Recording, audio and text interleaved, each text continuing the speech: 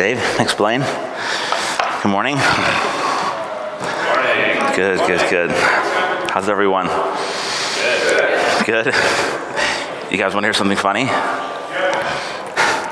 So,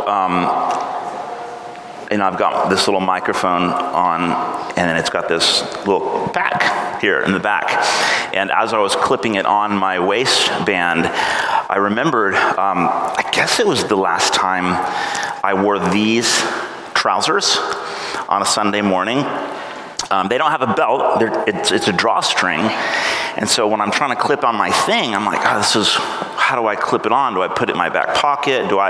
And so the last time I wore these pants, I thought, well, let me clip it on in the inside so it's more secure. And I came up here, and literally as I was trying to switch it on, it obviously was not on my waist, and it just went straight down my pant leg. And I don't know if anyone noticed or if you remember, but I had to very subtly fish it up out of my pant leg and then drop it in my back pocket.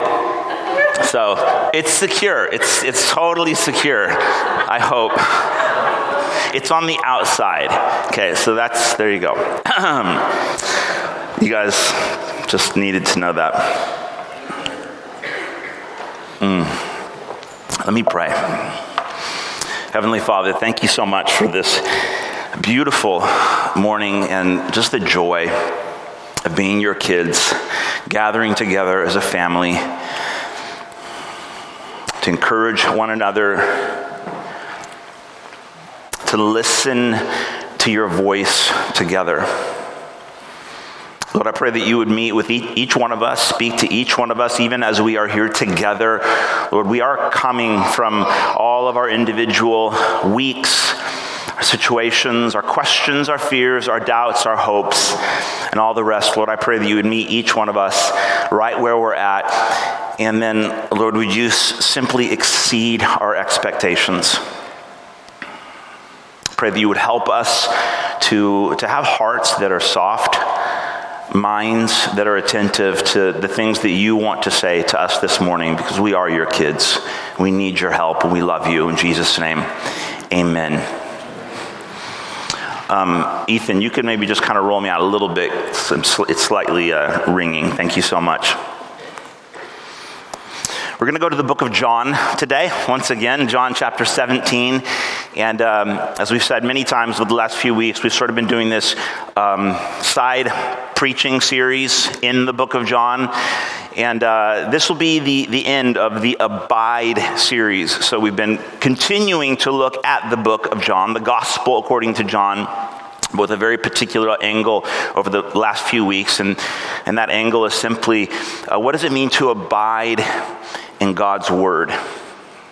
How do we do that? And what is the impact as we learn to rest in God's word, remain in the presence of Jesus as we abide in his word? So we're going to do that again this morning and conclude our Abide series for this season.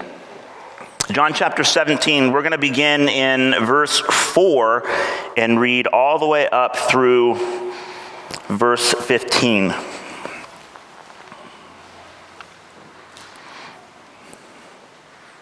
Jesus speaking. I glorified you on earth, having accomplished the work that you gave me to do.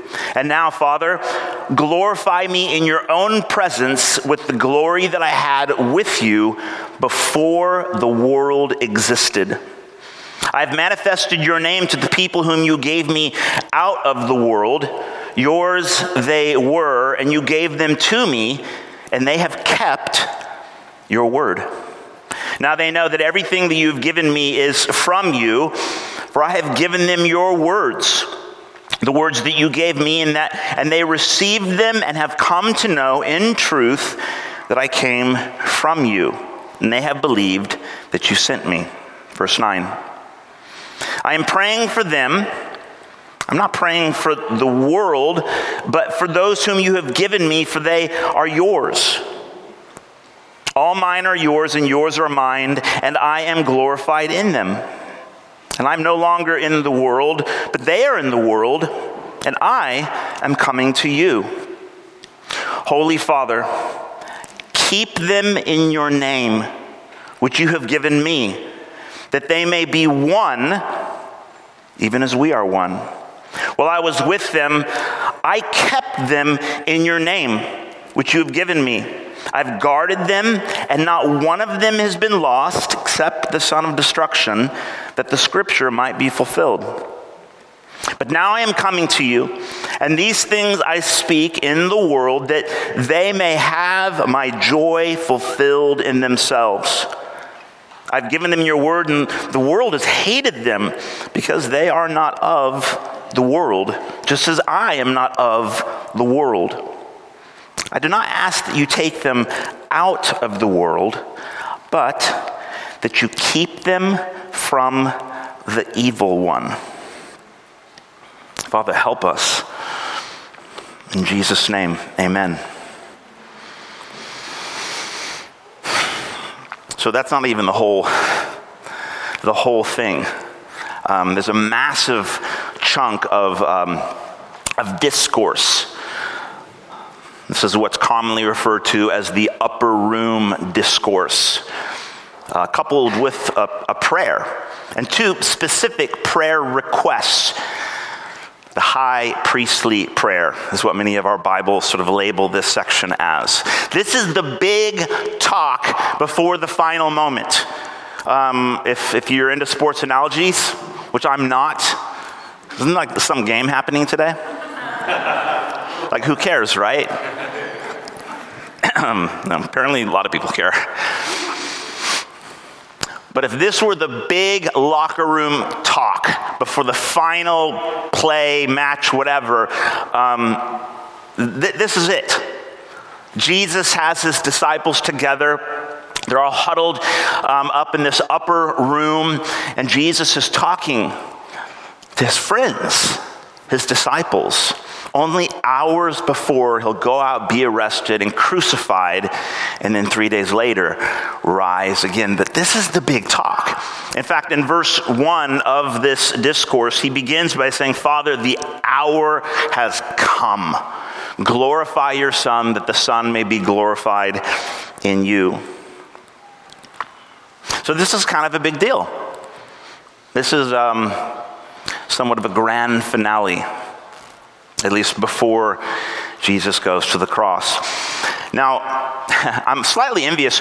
John Williamson, you preached a phenomenal message last week, and I was listening to it online. I had COVID, by the way, if anyone cares. John would have been preaching anyways, but I would have been here taking notes. Instead, I was at home dying. And I was slightly envious because you had this wonderful passage. When it's read out loud, you're like, of course, that makes sense. It's a beautiful picture, and Jesus is using this vine fruit metaphor, and it virtually preaches itself. And John had all these amazing stories, and he's just particularly clear. And then I get this, and I'm like, what is he talking about?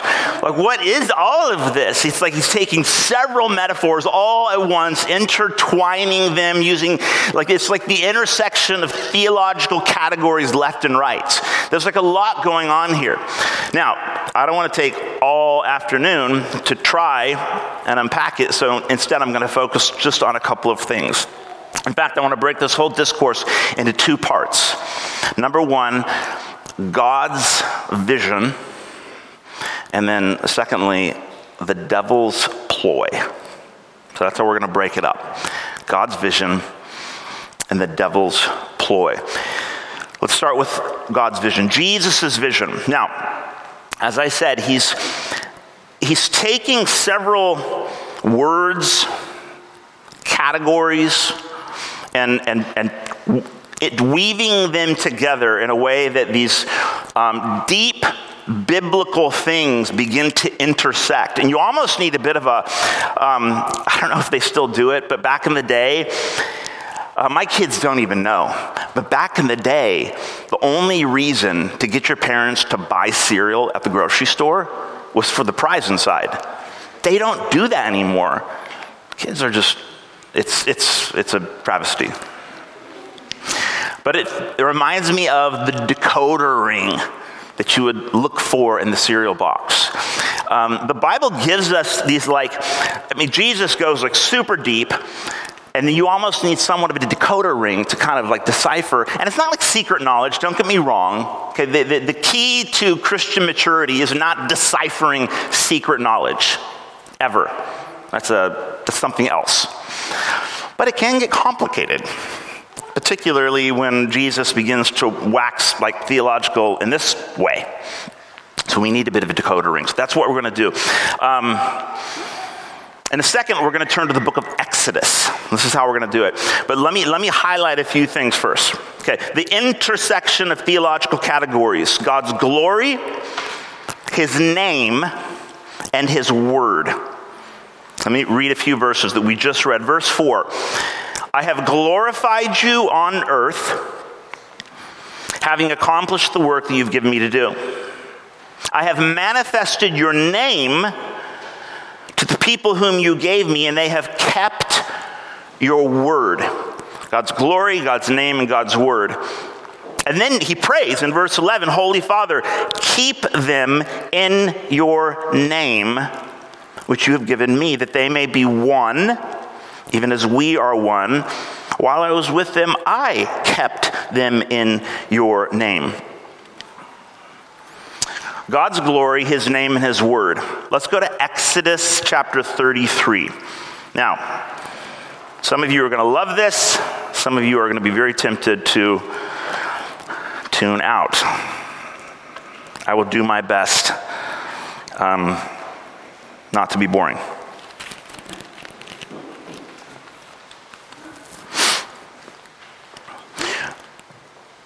What are these, God's glory, his name, his word?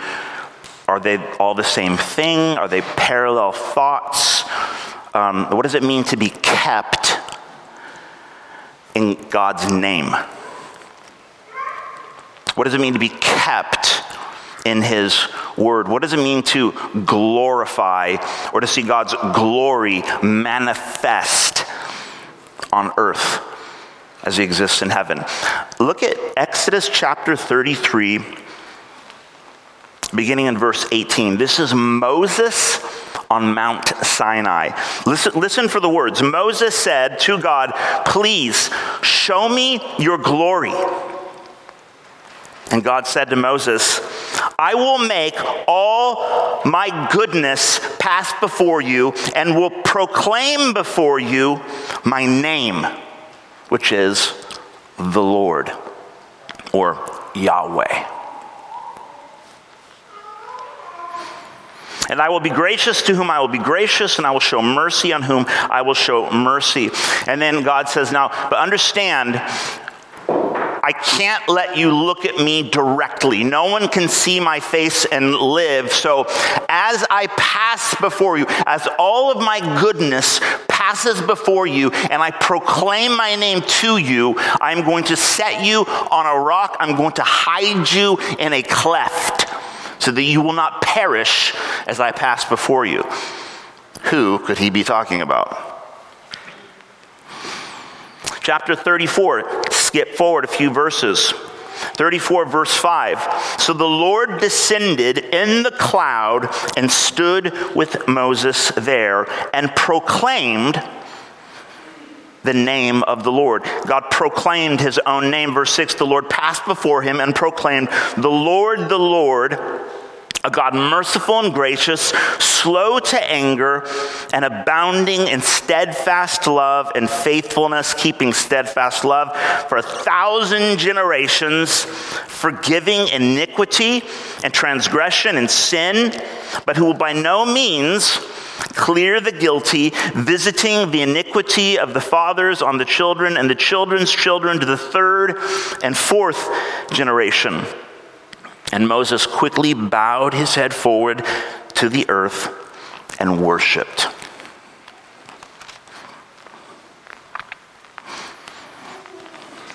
These categories, these words, God's glory. God, show me your glory. Jesus says, I have manifested your glory. I have glorified you on earth, having manifested your name to the people whom you have given to me. I have kept them in your name. What is the Lord's name? It's who he is. It's the encapsulation of his character. His unfathomable to the 1,000th generation graciousness. His character to forgive. Not to simply overlook or ignore sin. He does qualify it a bit by saying, I'm not going to ignore it. I will deal with my people to the 3rd and 4th generation. But in comparison to the 1,000th generation, I will show grace and mercy. So what does it mean to be kept in God's name? What does it mean to be kept in his word?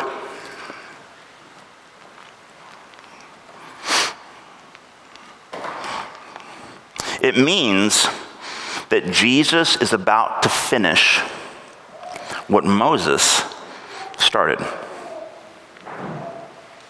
You know, after this moment, this famous sort of decoder ring moment between Moses and God, we're told that God then makes a new covenant with his people.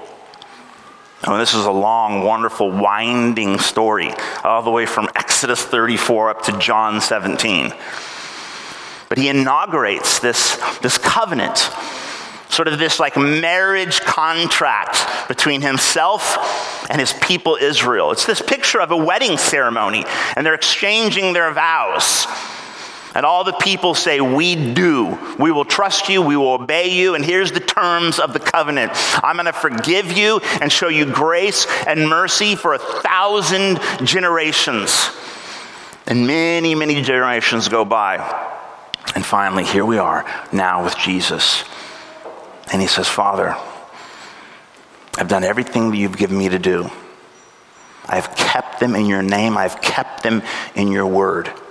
What is he saying? What is he saying? He's saying what I'm about to do now is a fulfillment of that picture, that event on Mount Sinai many, many generations ago. And God came down and stood with his people, was in their midst in the cloud on Mount Sinai.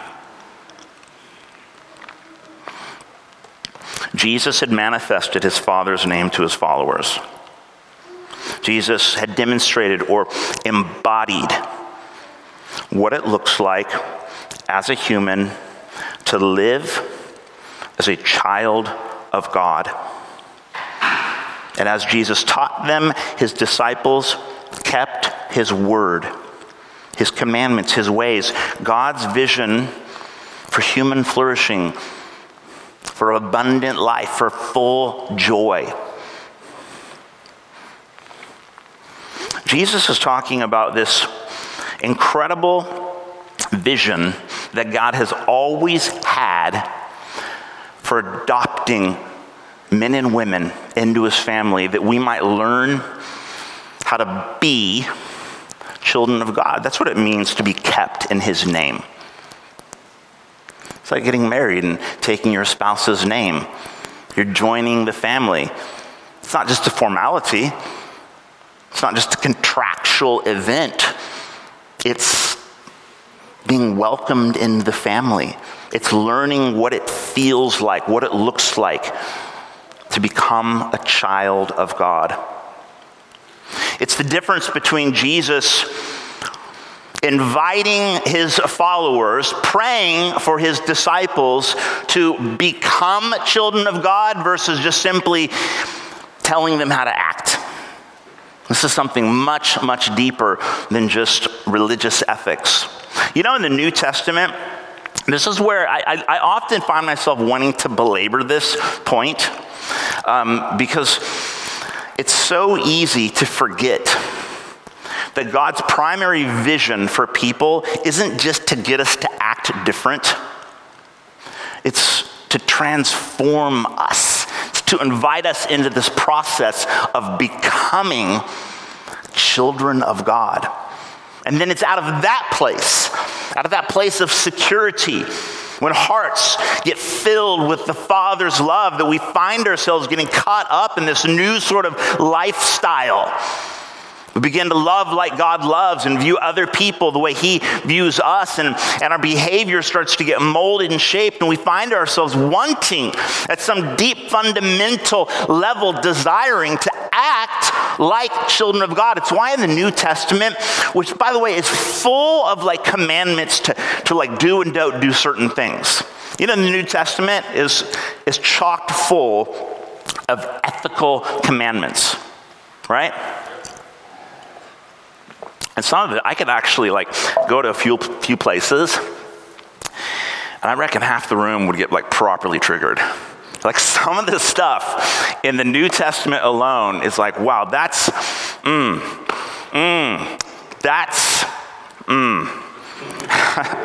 that's controversial.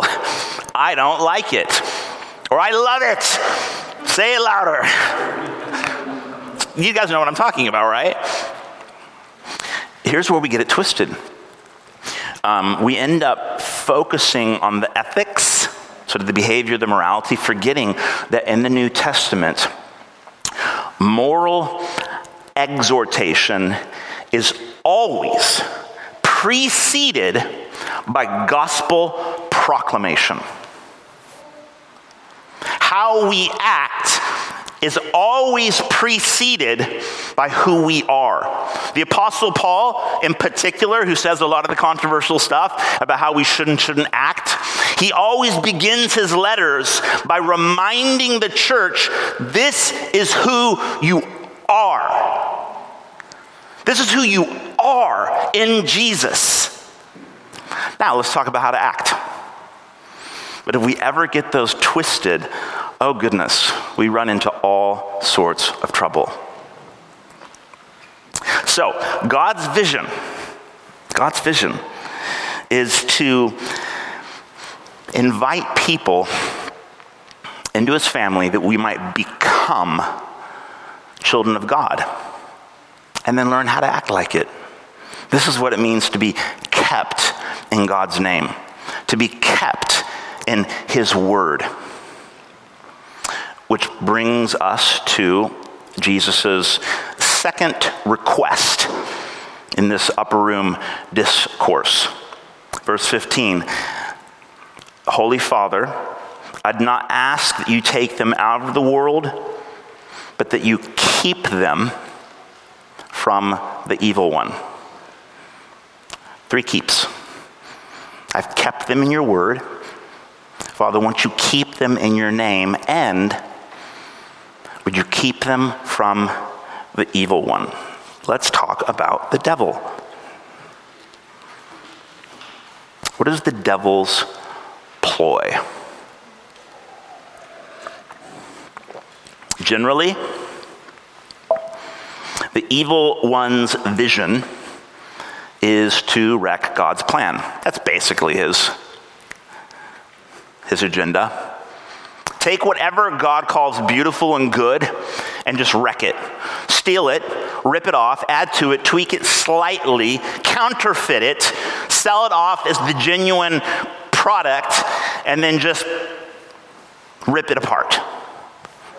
Let's ruin what God is doing. Jesus revealed the truth and grants eternal life. The devil is a liar and murderer from the beginning. John 8:44.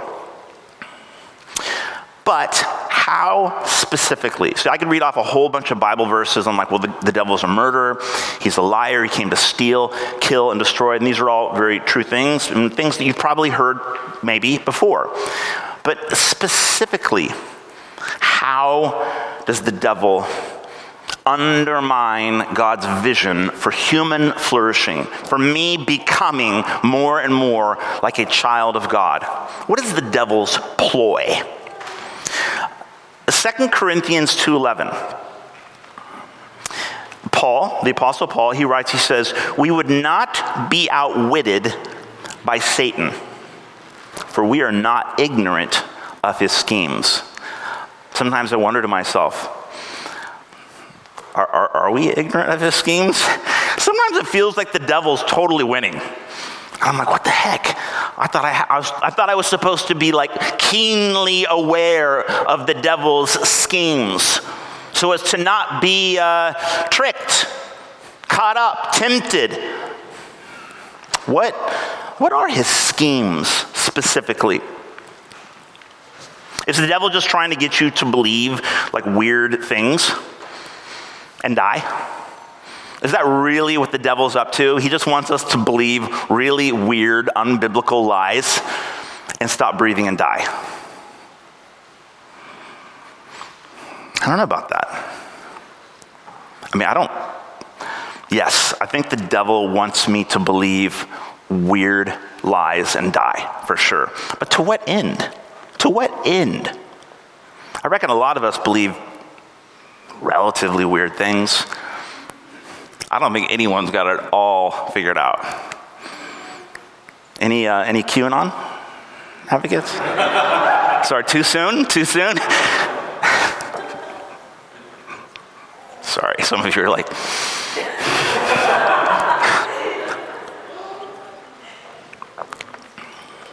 Yeah, we believe some weird things.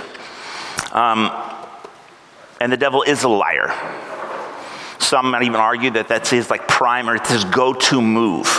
Lie, lie, lie, lie, lie. Take the truth, tweak it slightly, and sell it as the truth when it's really a lie. And that'll get people believing all sorts of twisted, self-centered lies about themselves, which will send you on a trajectory straight to hell.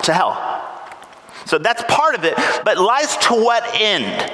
Lies to what end? What is the devil really doing? What is this scheme that we are apparently aware of? You guys remember Genesis 4? The tale of two brothers, Cain and Abel. You guys remember Cain and Abel? Do you remember the first time sin enters into the story of God? Genesis 3 is the quote-unquote fall. So it's the garden.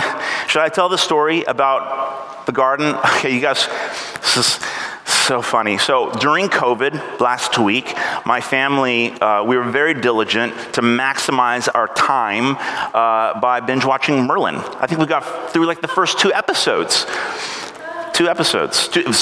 seasons. Merlin, any Merlin fans? Yeah. Binge watching 2 episodes is not binging anything, okay? You guys remember Merlin? Like the old BBC, whatever. And it took about a season before I realized, like, oh, it's the exact same plot over and over and over, every single time without fail. Same thing every time.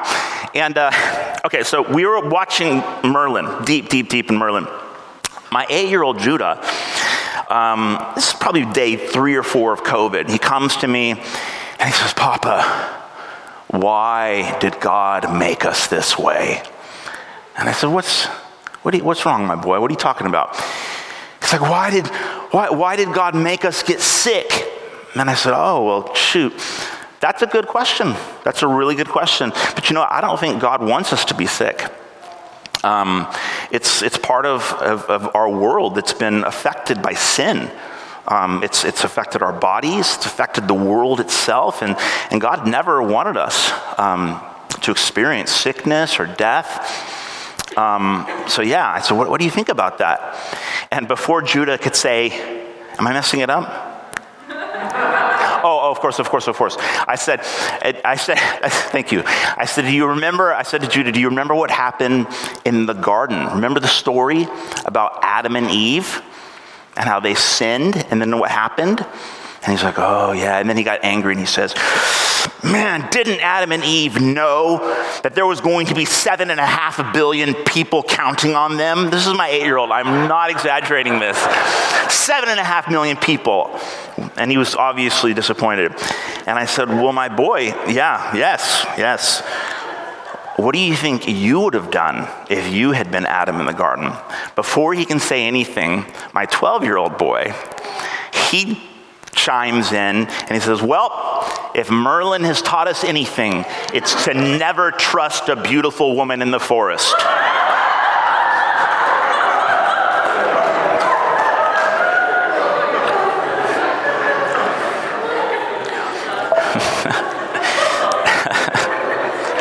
If you've not seen Merlin, every episode, a beautiful woman shows up in the forest and she's an evil sorcerer every single time. Oh, goodness. Okay, so we're in the garden. Adam and Eve sin, but then they have two sons. Genesis chapter 4, Cain and Abel. Cain murders his brother. It's actually the very first time sin is explicitly mentioned in the whole Bible. It's not till Genesis chapter 4. God is speaking to Cain, the man, and he's frustrated. He's beyond frustrated. He's bitter. He's resenting his brother because apparently he had offered a sacrifice that God found acceptable, but Cain's was not.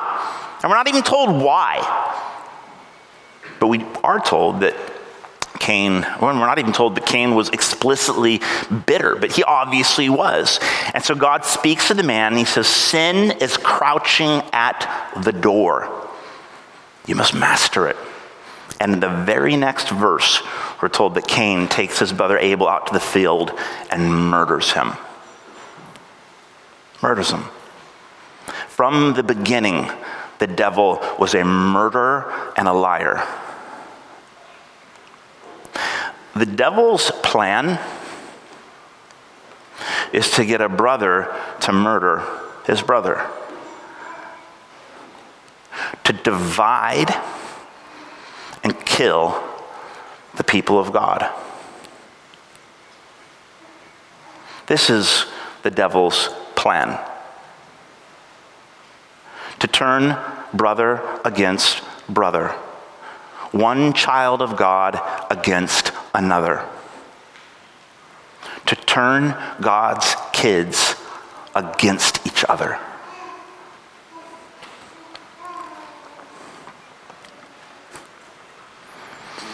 The devil's scheme, primarily, it's not CRT, it's not the GOP, it's not PPFA, PHRMA, NRA, JFK, or any other thing. Did you get all that? I picked a few things for either side.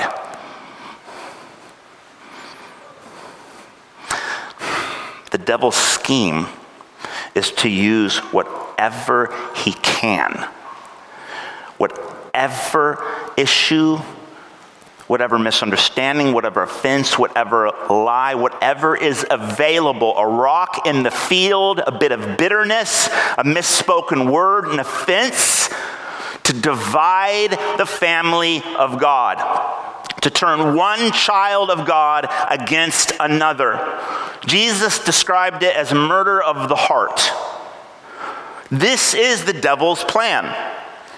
And so when Jesus prays, Father, keep them from the evil one, he's not just talking about evil or lies or some weird socio-political agenda or spiritual abstraction. He's talking about a very specific scheme that the devil's been using for generations.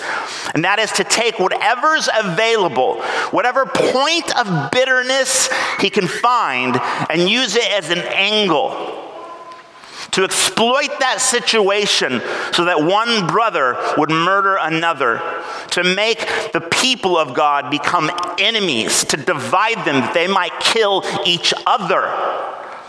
This is the devil's plan.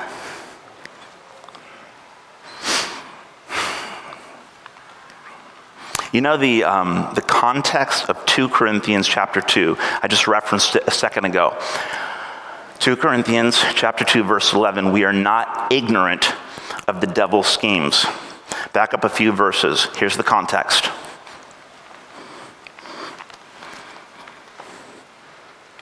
Now, if anyone has caused pain, he's caused it not to me, but in some measure, not to put it too severely, to all of you. You should rather turn to forgive and comfort him, or he may be overwhelmed by excessive sorrow. I beg you to reaffirm your love for him. For this is why I wrote, that I might test you and know whether you are obedient in everything. forgive. Forgive the one who has hurt you. Forgive the brother who has caused the offense, so that we would not be outwitted by Satan. For we are not ignorant of his designs. What is the evil one's ploy? It's to take that little word that hurt you, that little situation that caused you to feel resentful, disregarded, overlooked, misunderstood, left out, whatever it might be. It's usually something very, very subtle. And he works that angle. He exploits it. He twists it until eventually, over time, the enemy doesn't have to do any killing. He gets a brother to kill his own brother.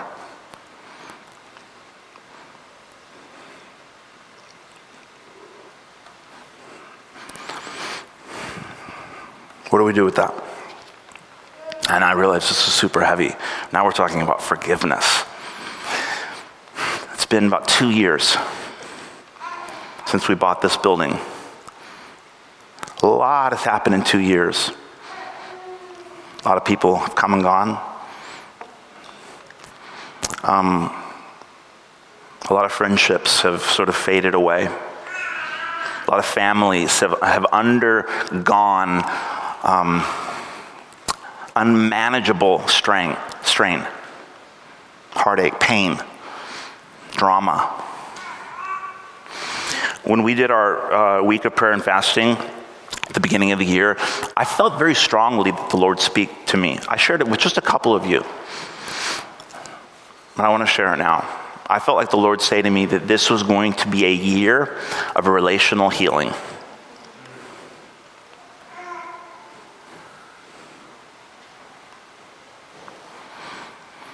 There were friendships, and even like the church in general just got pummeled, hammered.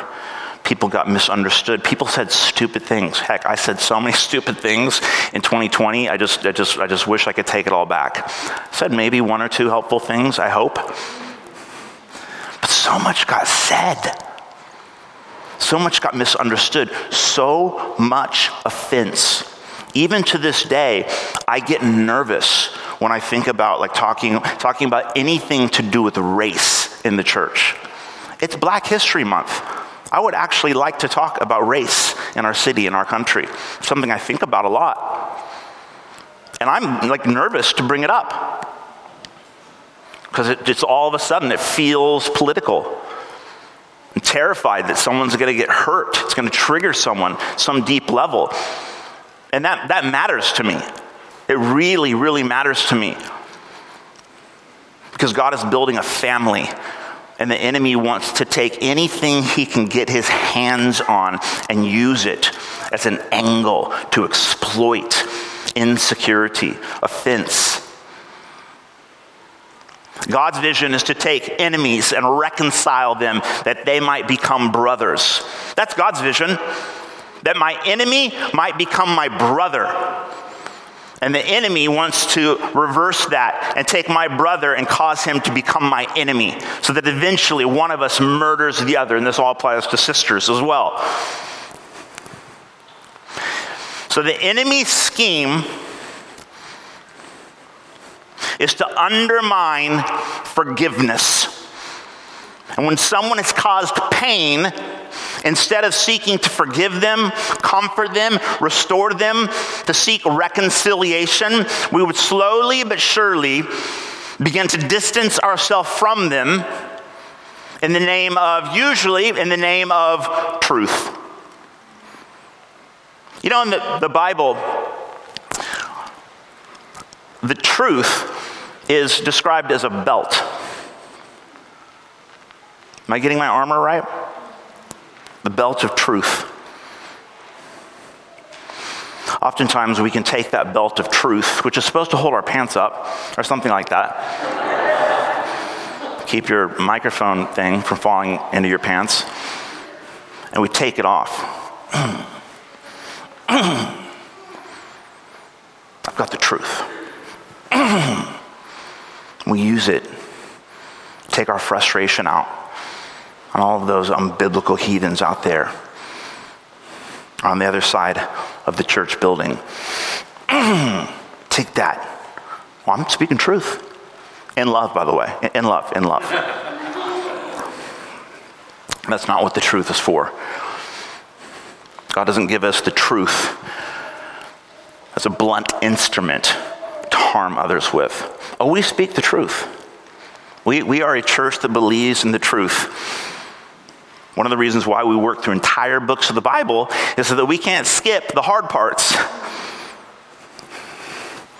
As tempted as I might be, we don't want to skip the hard parts. And we don't want to explain away Paul. What he really meant was, nope. No, we don't want to do that. We want to let the truth pierce our hearts, deal with us, define for us what a son or daughter of God is meant to act like. That's what the truth does. We don't ever use it to beat each other. And so I believe this is going to be a year of relational healing. And I believe that there are things that happened the last 2 years that God wants to address in our hearts. I believe there's people who would love to actually come back to this church that call Grace City their church family.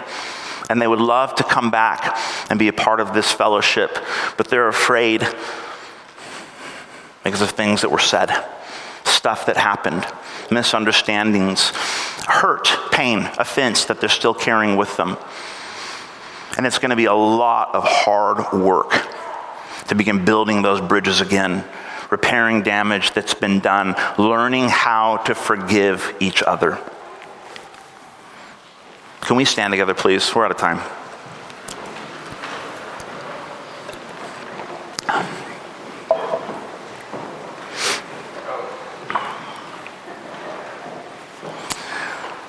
We're going to end in a song,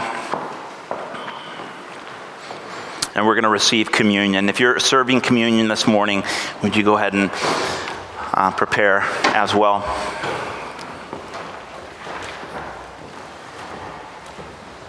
Nelson Mandela said, "Forgiveness liberates the soul. It removes fear, and that's why it's such a powerful weapon." And the family of God, truth is not our weapon. Forgiveness is our weapon. You know how you begin to forgive someone who's hurt you deeply? Let me end with this thought. This is a process, right? This is not like, here's the secret verse. Say this over yourself and you will magically forgive the people that will hurt you. It does not work that way. Sometimes it takes years and years and years to work out forgiveness. It's like working out your salvation. It happens like that, but you got to work it out. And it involves a lot of emotions, a lot of false starts and try again and get help. And it's a process. It's a mess, but it's worth figuring out. You know where you begin? If you want to recognize this is the devil's scheme, I know what you're up to. You want me to harbor resentment towards the person that hurt me, thus refusing to forgive them, even if I refuse to admit it. In my heart, I'm murdering them. You want to know how to counter that? It begins with realizing how forgiven you are. How forgiven you are. The depth of forgiveness that you're able to offer another it's equal to or it's parallel with the depth with which you have been forgiven yourselves. That's why Jesus said to the woman who lived an interesting life, when she came into the party that she wasn't invited to and began to pour her tears out and anoint Jesus for his burial, and everyone looked at her and him and they were a bit offended and disgusted by this uninhibited act of adoration, Jesus said, this woman gets it. Those who have been forgiven much, love much. And the way we begin to forgive others is when we take a very painful, honest, hard look in the mirror and say, man, I have been forgiven so much. Ouch. Thank you, Father. Christianity is this weird, paradoxical invitation to enter into a reality that all at once breaks you down to I need to be forgiven. I am dead in my sins. I'm eternally separated from my Creator, apart from His grace. And then God looks at me in my mire, all broken down and messy and messed up. And He doesn't just sort of have that, yeah, you are pretty gross, aren't you? I'll be in the house. Send one of the servants to get me after you've cleaned yourself up. No. The Father comes charging at me, arms wide open. Throws Himself around me, covers me, kisses me, restores me, and invites me into the house. Not because my sin's not that bad, because the Father's love is just so much bigger. To the 1,000th generation. It's exponential. It's unfathomable.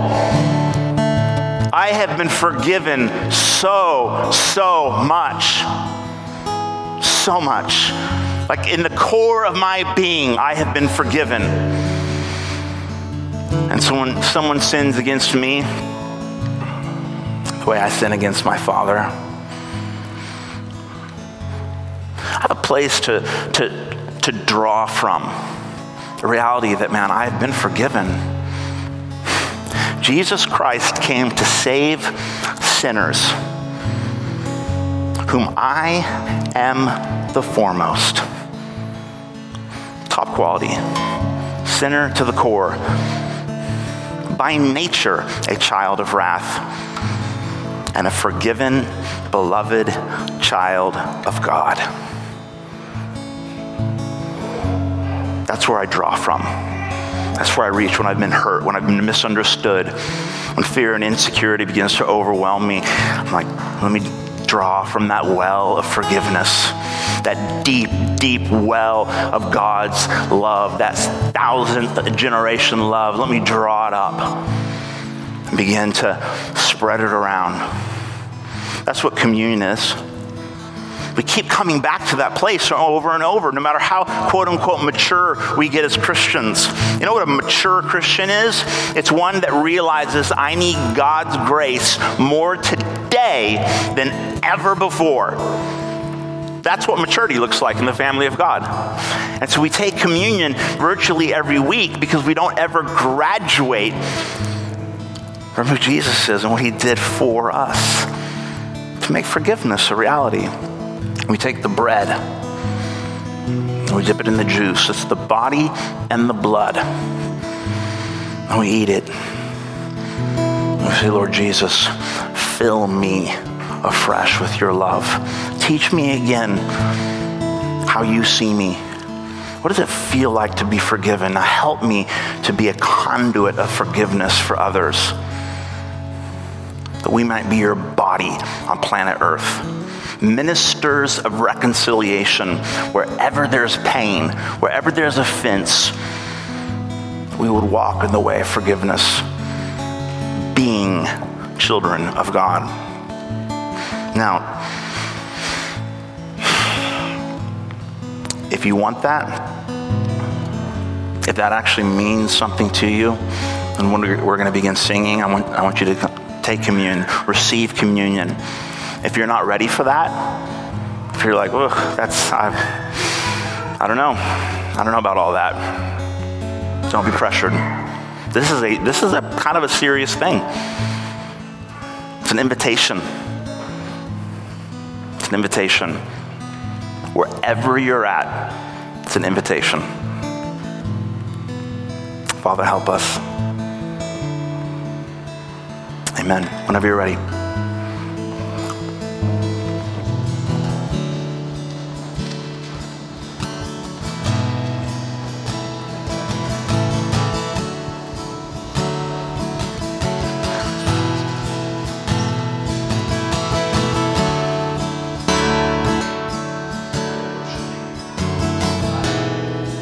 was reminded, but like the Holy Spirit, remind me that forgiveness can be a hard thing.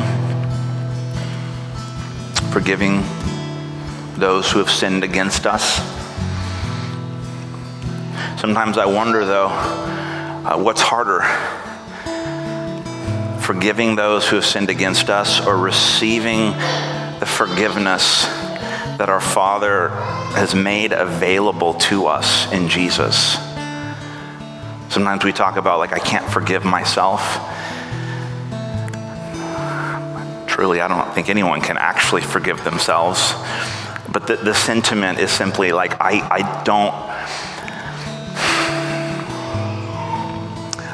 can't grasp how God would forgive me.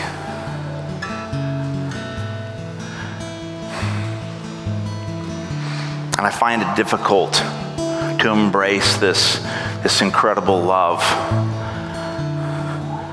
like on an emotional level. Am I really that loved? Does God really value me that much? And I think it's a miracle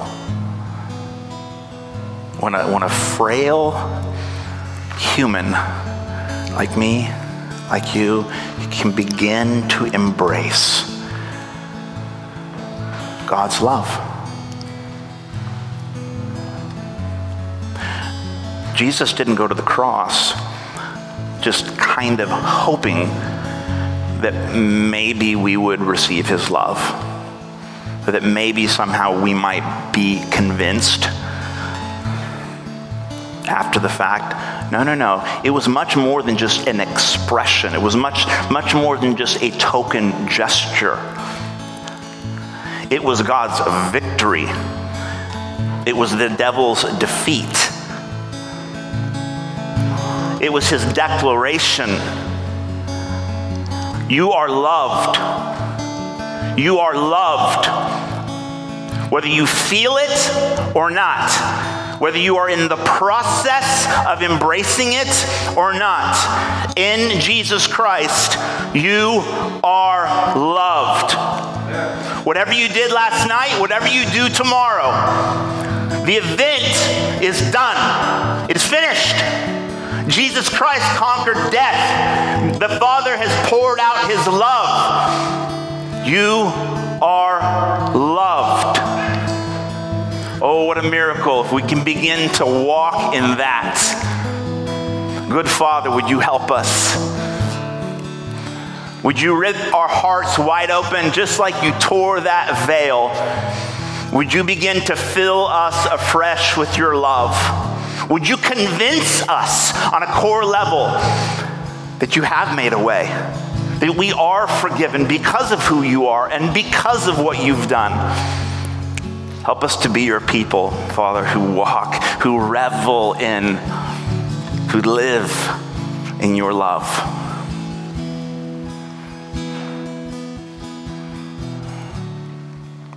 We love you, Father.